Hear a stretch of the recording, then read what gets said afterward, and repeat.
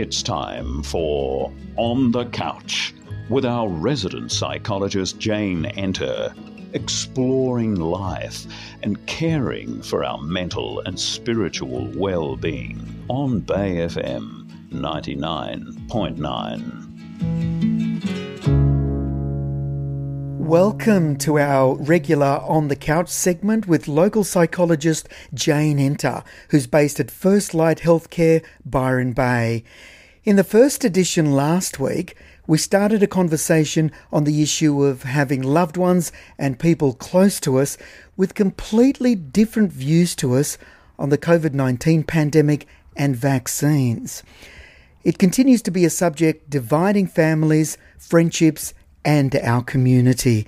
We've had a big response to last week's conversation, and we'll spend today's episode teasing that out some more because it really is affecting all of us. Jane Enter, great to speak to you once again. Thanks for having me back, Fern. Look, before we get into it, hooray, we are out of lockdown. That is no doubt a massive relief for everyone. What difference will it make for our mental health here on the North Coast? I think there'll be a variety of responses, and I'm already, I spent yesterday at work, and there was a variety of responses even in the group that I saw. Some people were really excited. They were especially happy for their children who have really struggled and suffered, not seeing their peers and feeling isolated and not being able to play with other kids. And some people were like wary, as in, I'm tired of being locked up, closed down. I would like some certainty. And some people were wary, as in wary of, like, how long is this going to last and how trustable is it? And some people were like, let the good times roll. So I think in terms of mental health, I read a wonderful article from a psychologist in Melbourne who spoke about the cycles of stress. And this is another cycle. We're out. How long will it last? People are scared, one case and we're all back. So no one is taking anything for granted. It feels good, but how long will the good times last? Good question. Well, the sun's back and it really feels like summer, so that's another positive as well. Great timing. We got very good feedback, Jane, about our chat last week, but some people felt that I could have probed you a little bit further on some of the things that you said. So I'd like to take you back there today. We were talking about people who are holding some extreme views on the coronavirus and vaccines. And I do understand the position you're in as a psychologist, of course, who you've got clients coming to you, some of them with these very views. So you do have to be watchful and mindful about what you say in these interviews. But I had someone say to me, just because people might have a valid basis for having some of these views due to whatever happened to them or whatever they experienced in the past, as you said, doesn't make their views valid or true. What do you say to that? I say valid or true for who? Because that person has that belief and it's valid and true for them. Whether it holds up in the external world, I'm working with that person, where that view came from, what it means for them, how it came to be formed, how it shapes them. That's their validity and truth.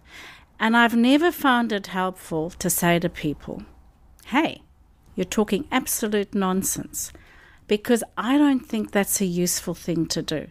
I think it's much more useful to find out why they think that way. Where did that view come from? How do they make meaning out of it? I think that's a much better approach. One person said, when people express such extreme views that have no basis in fact and move into the realm of paranoia and delusion, shouldn't we be pointing that out to them? It's not about labelling people. Well, first of all, I'd like to talk a little bit about labelling. I'm not a fan, unless it's for a court report or an insurance document. And why is that? Because labelling is simply a set of criteria that professionals have to try and understand various categories of behaviour and mental health issues. It's not a deadly accurate thing.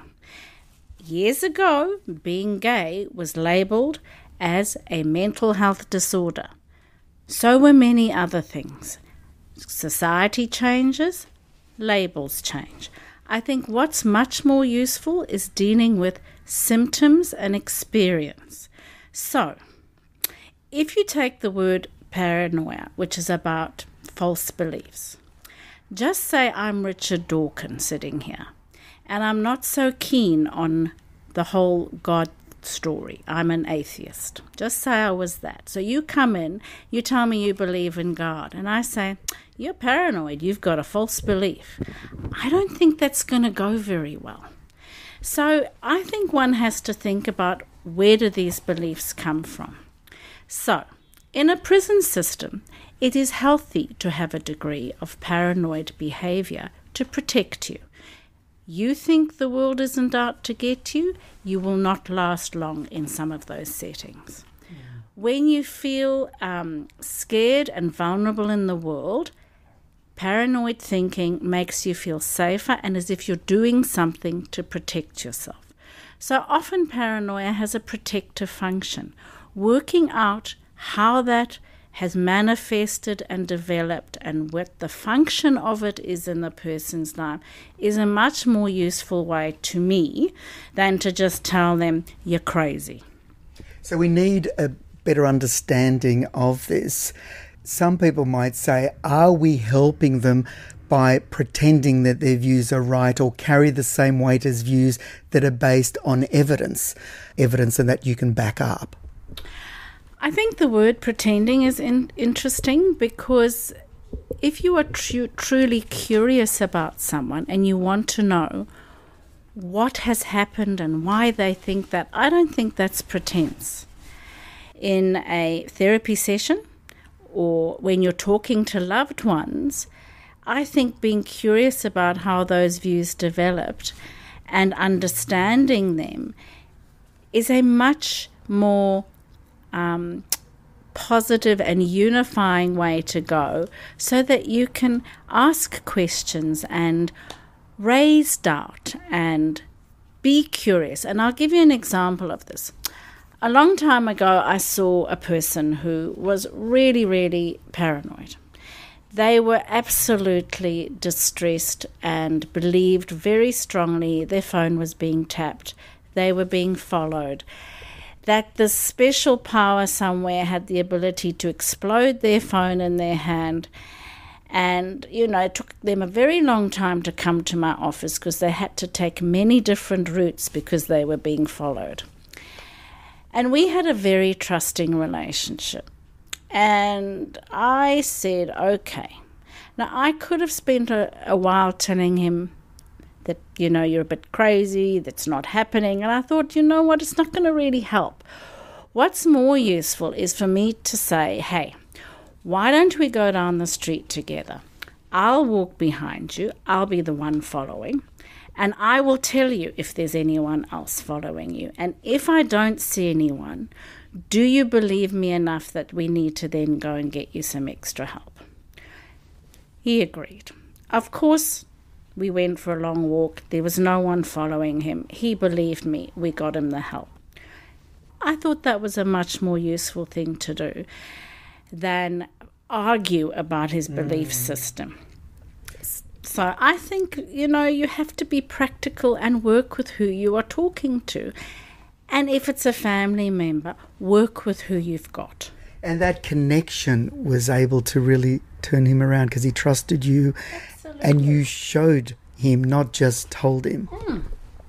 And I think trust and having that level of trust with somebody is your best basis for them to know if you're questioning them or disagreeing with them, it's because you love them and care about them, and they trust that you have their best intentions.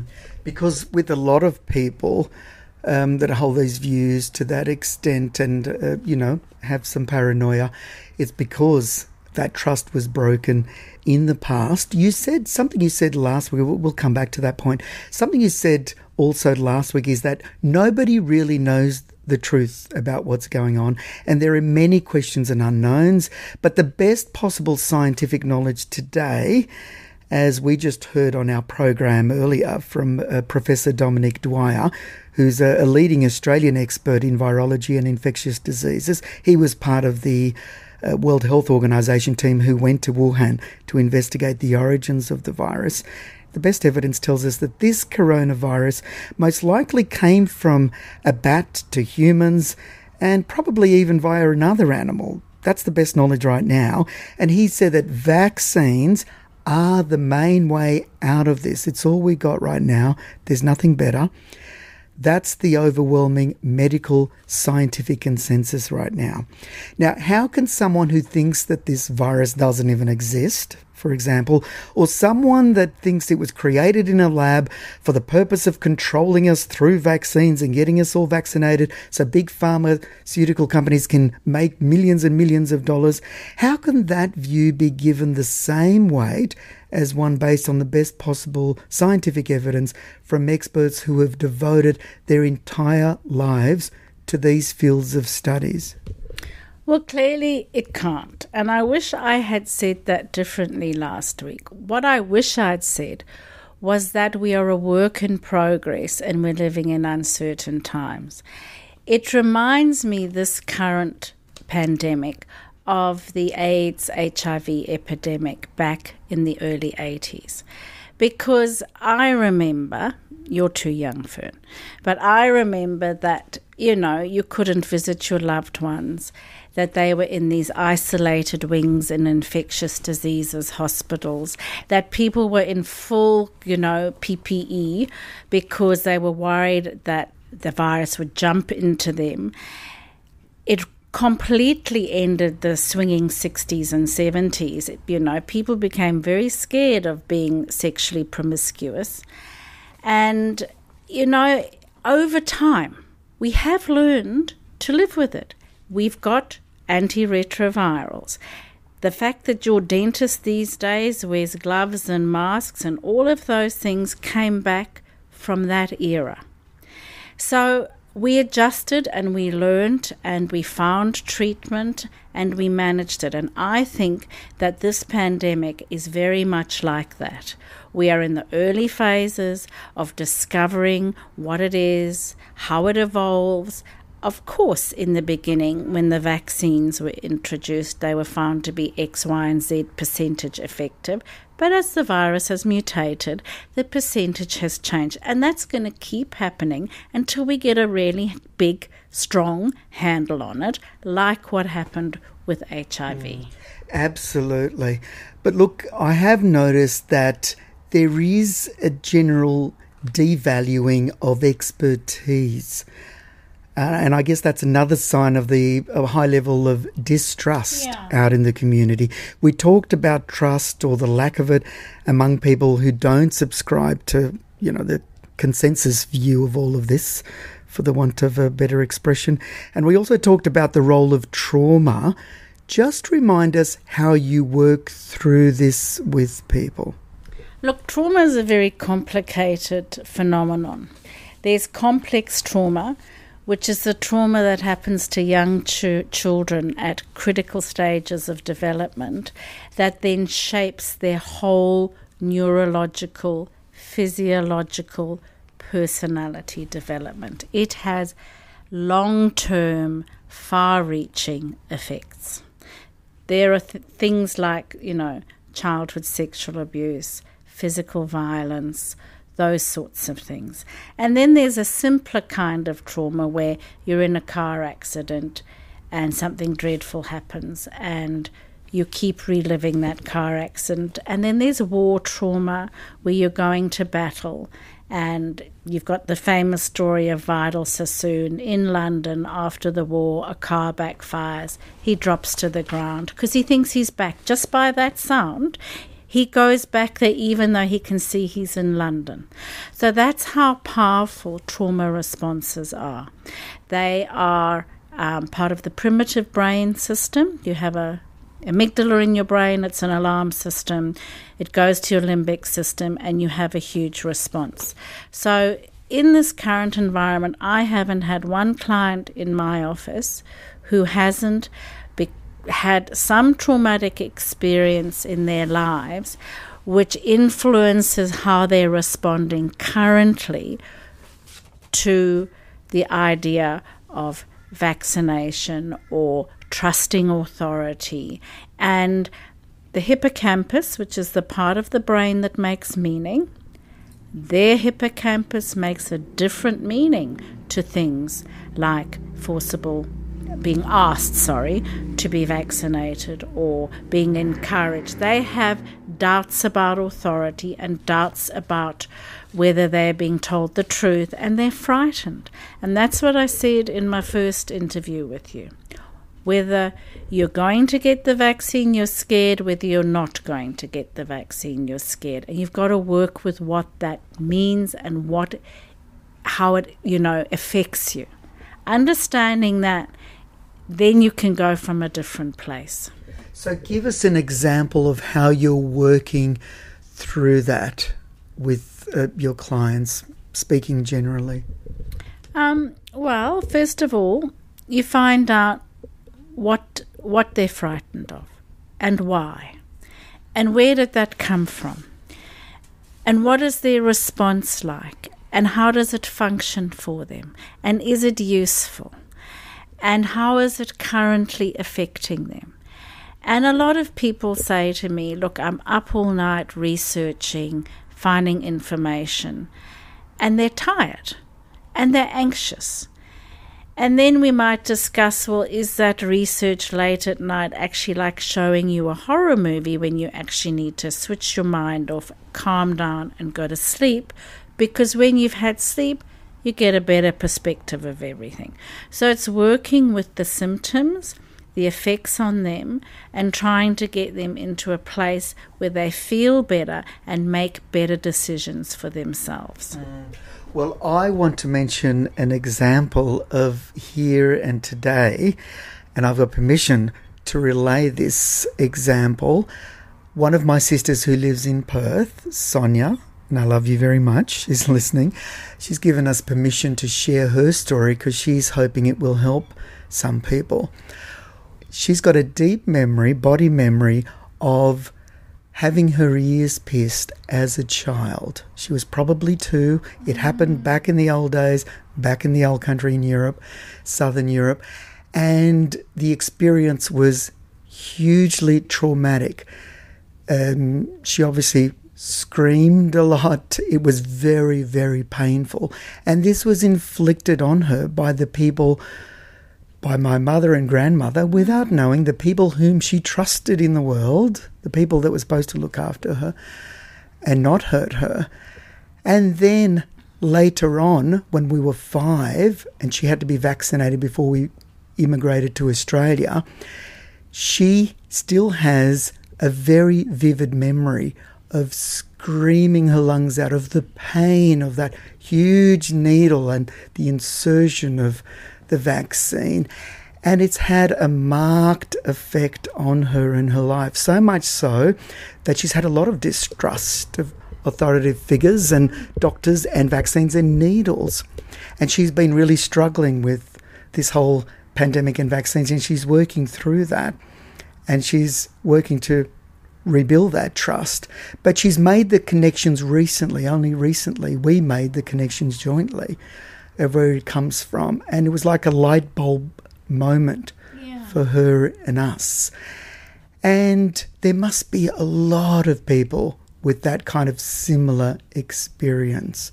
What the reason why they're not trusting the experts in this field that have devoted their whole life to this, like Professor Dwyer that we've heard from, who is very genuine. He's gone into it for all the right reasons. He wants to help and serve humanity. So in this time of a crisis in his field, why wouldn't we trust him?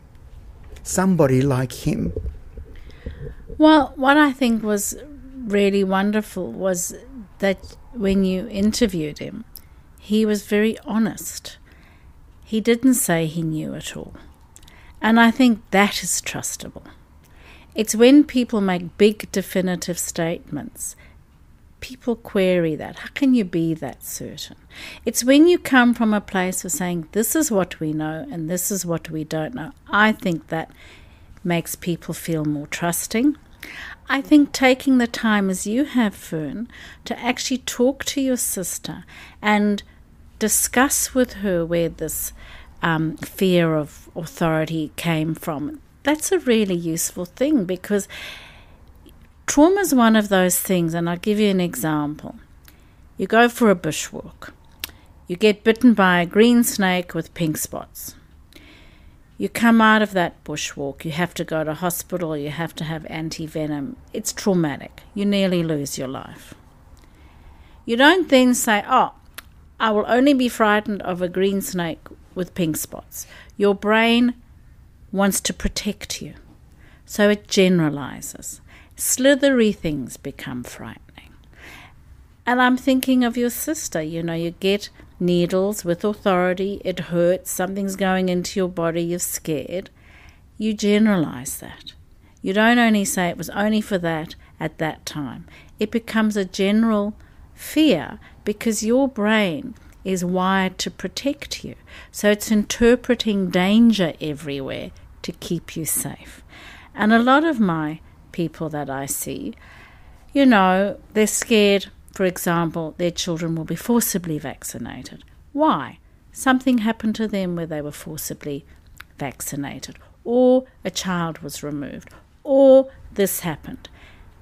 It comes from places that are real and valid for them, and understanding it rather than telling them they're wrong is a much better way to go, in my view. And how would you work with somebody like my sister through that process? Look, if it's confined to a couple of incidences, I would actually get EMDR treatment. It's 80% effective. It's very good at disconnecting the event from the feeling, so you feel more relaxed. I would do creative visualization of we're there, here comes the needle, what does it feel like, we would reframe it and reconstruct it, recognizing where it comes from so that you turn on the frontal lobe, which says, I'm not back there at 5 anymore, I'm an adult. I can tell them how I feel and what's going on, bringing that back online. Relaxation, teaching the body to be relaxed while that is happening rather than being tense. There's many things you can do. But really, you do need to work through it as it's in the body. Yes. Because the light bulb moment and knowing it is not enough. No, you need somatic work. Beautiful book, Bessel van der Kolk, The Body Keeps the Score. The body remembers everything. The mind can trick you, memory can play up, but the body is an accurate record of the things that have happened, and it needs to be worked with. And just explain what you mean by somatic work for those that don't know about somatic experiencing. It's going into the body, into the places, finding the safe places, working through how your body has stored it. It's layered work that involves using the body and its memory and its experience and its feelings to help inform and make deep, visceral change. So it's a process and it takes time. Just describe people that come out the other side of that. What is the difference? What is the change? They don't have the same implicit memory. An implicit memory is the body-held memory. Their body is more relaxed. For example, I had a client a long time ago who had an injury, and they carried their body in a way that was reminiscent of that injury. They weren't conscious of it, but the body was shaped in a way that was protective of protecting them from the injury. And the body had become stressed and a little misshapen because of that. When we could go back into that original injury and they could see how they were holding their body in a defensive posture, and we could go in and relax the body and work with it, the defensive posture changed and there was, dramatic improvement. That's really interesting. Do you also develop more trust necessarily? I think so, because your body's more relaxed and it doesn't hold tension and fear in the same way. It feels comfortable inside and you feel at peace and more relaxed inside and more open, literally, because your defensive posture has now shifted. And the feelings that other people want to do me harm, does that get better as well? I have seen it get better, because there's a sense of I'm okay, it's all okay. It returns to the body. And that was something that happened then. What's happening now is very different. Yes, and the body and the brain makes that distinction. Now, I'm finding everyone retreating a bit. Well, that might change now that we're out of lockdown.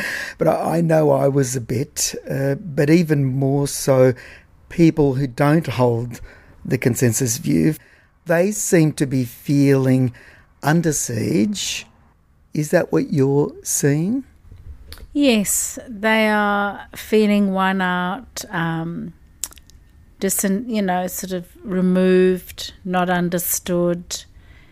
But I'm seeing it on both sides, actually. I'm seeing it on the side of people who have been vaccinated, in terms of being called sheeples and being basically told they're idiots and puppets and all those sorts of things. And then I'm seeing rhetoric where other people are saying, if you don't get the vaccine and then you end up in hospital, you shouldn't be given medical treatment. And I think that's appalling. I think our aim is to be a community and to work with each other, and not to bring this kind of dialogue in, but to bring curiosity and understanding and support.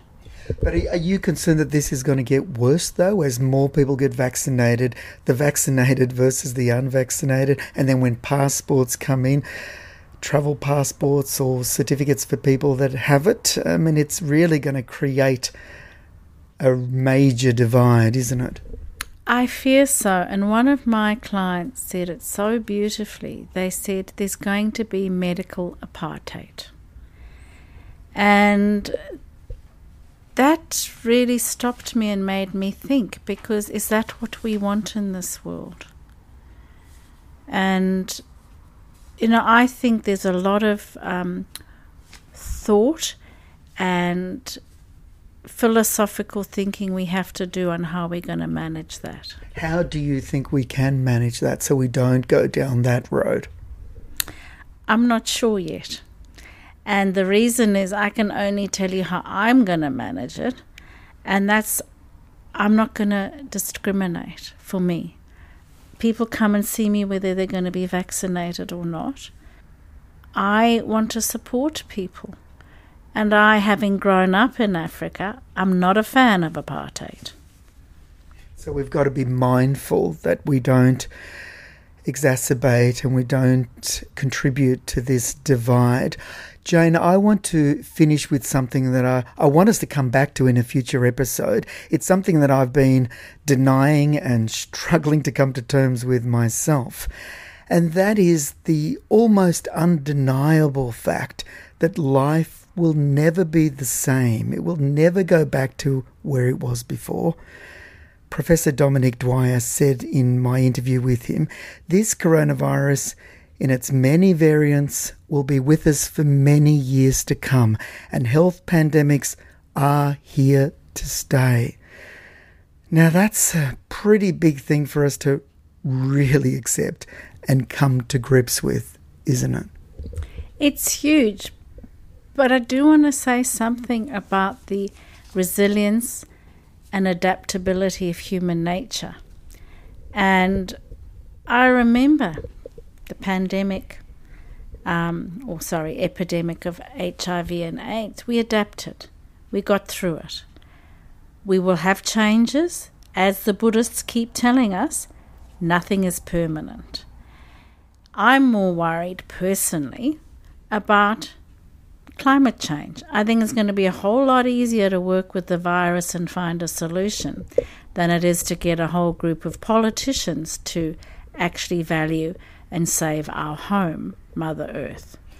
Well, what came out of my conversation with Professor Dwyer is that the conversation we're having is a divisive conversation about whether vaccines work, whether this works, whether we should be doing this, whether it even is as bad as the scientists and medical profession is telling us it is.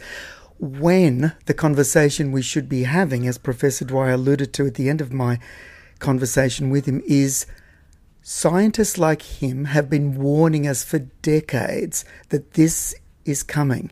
This was coming because of the way we are living on this planet.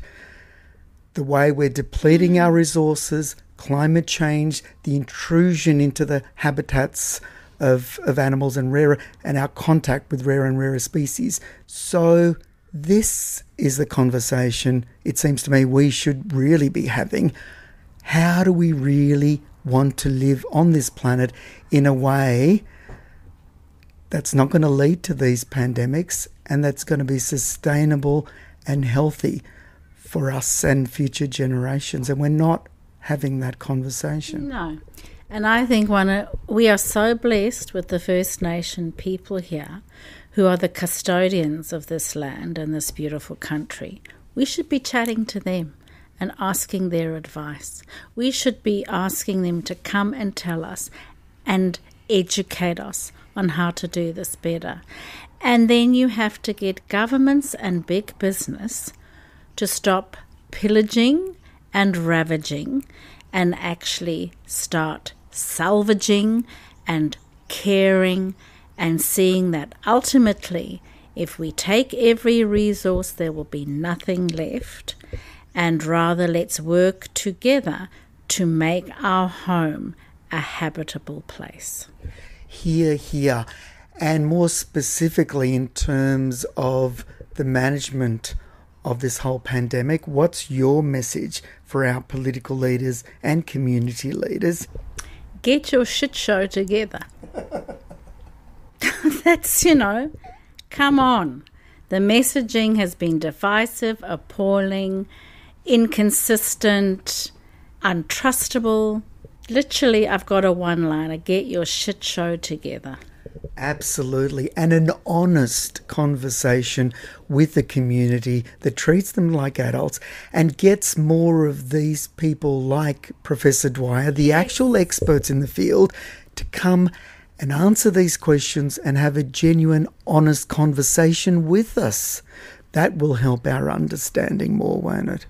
Absolutely. When you look at the way Jacinda Ardern handled New Zealand, in her PJs at night, talking every night to the people of New Zealand, informing them. She didn't pretend she knew everything. She didn't come out as an authority. She came out as, this is what we know so far, let's all go to bed. And off she went to bed in her pajamas. We need leaders who tell us the truth.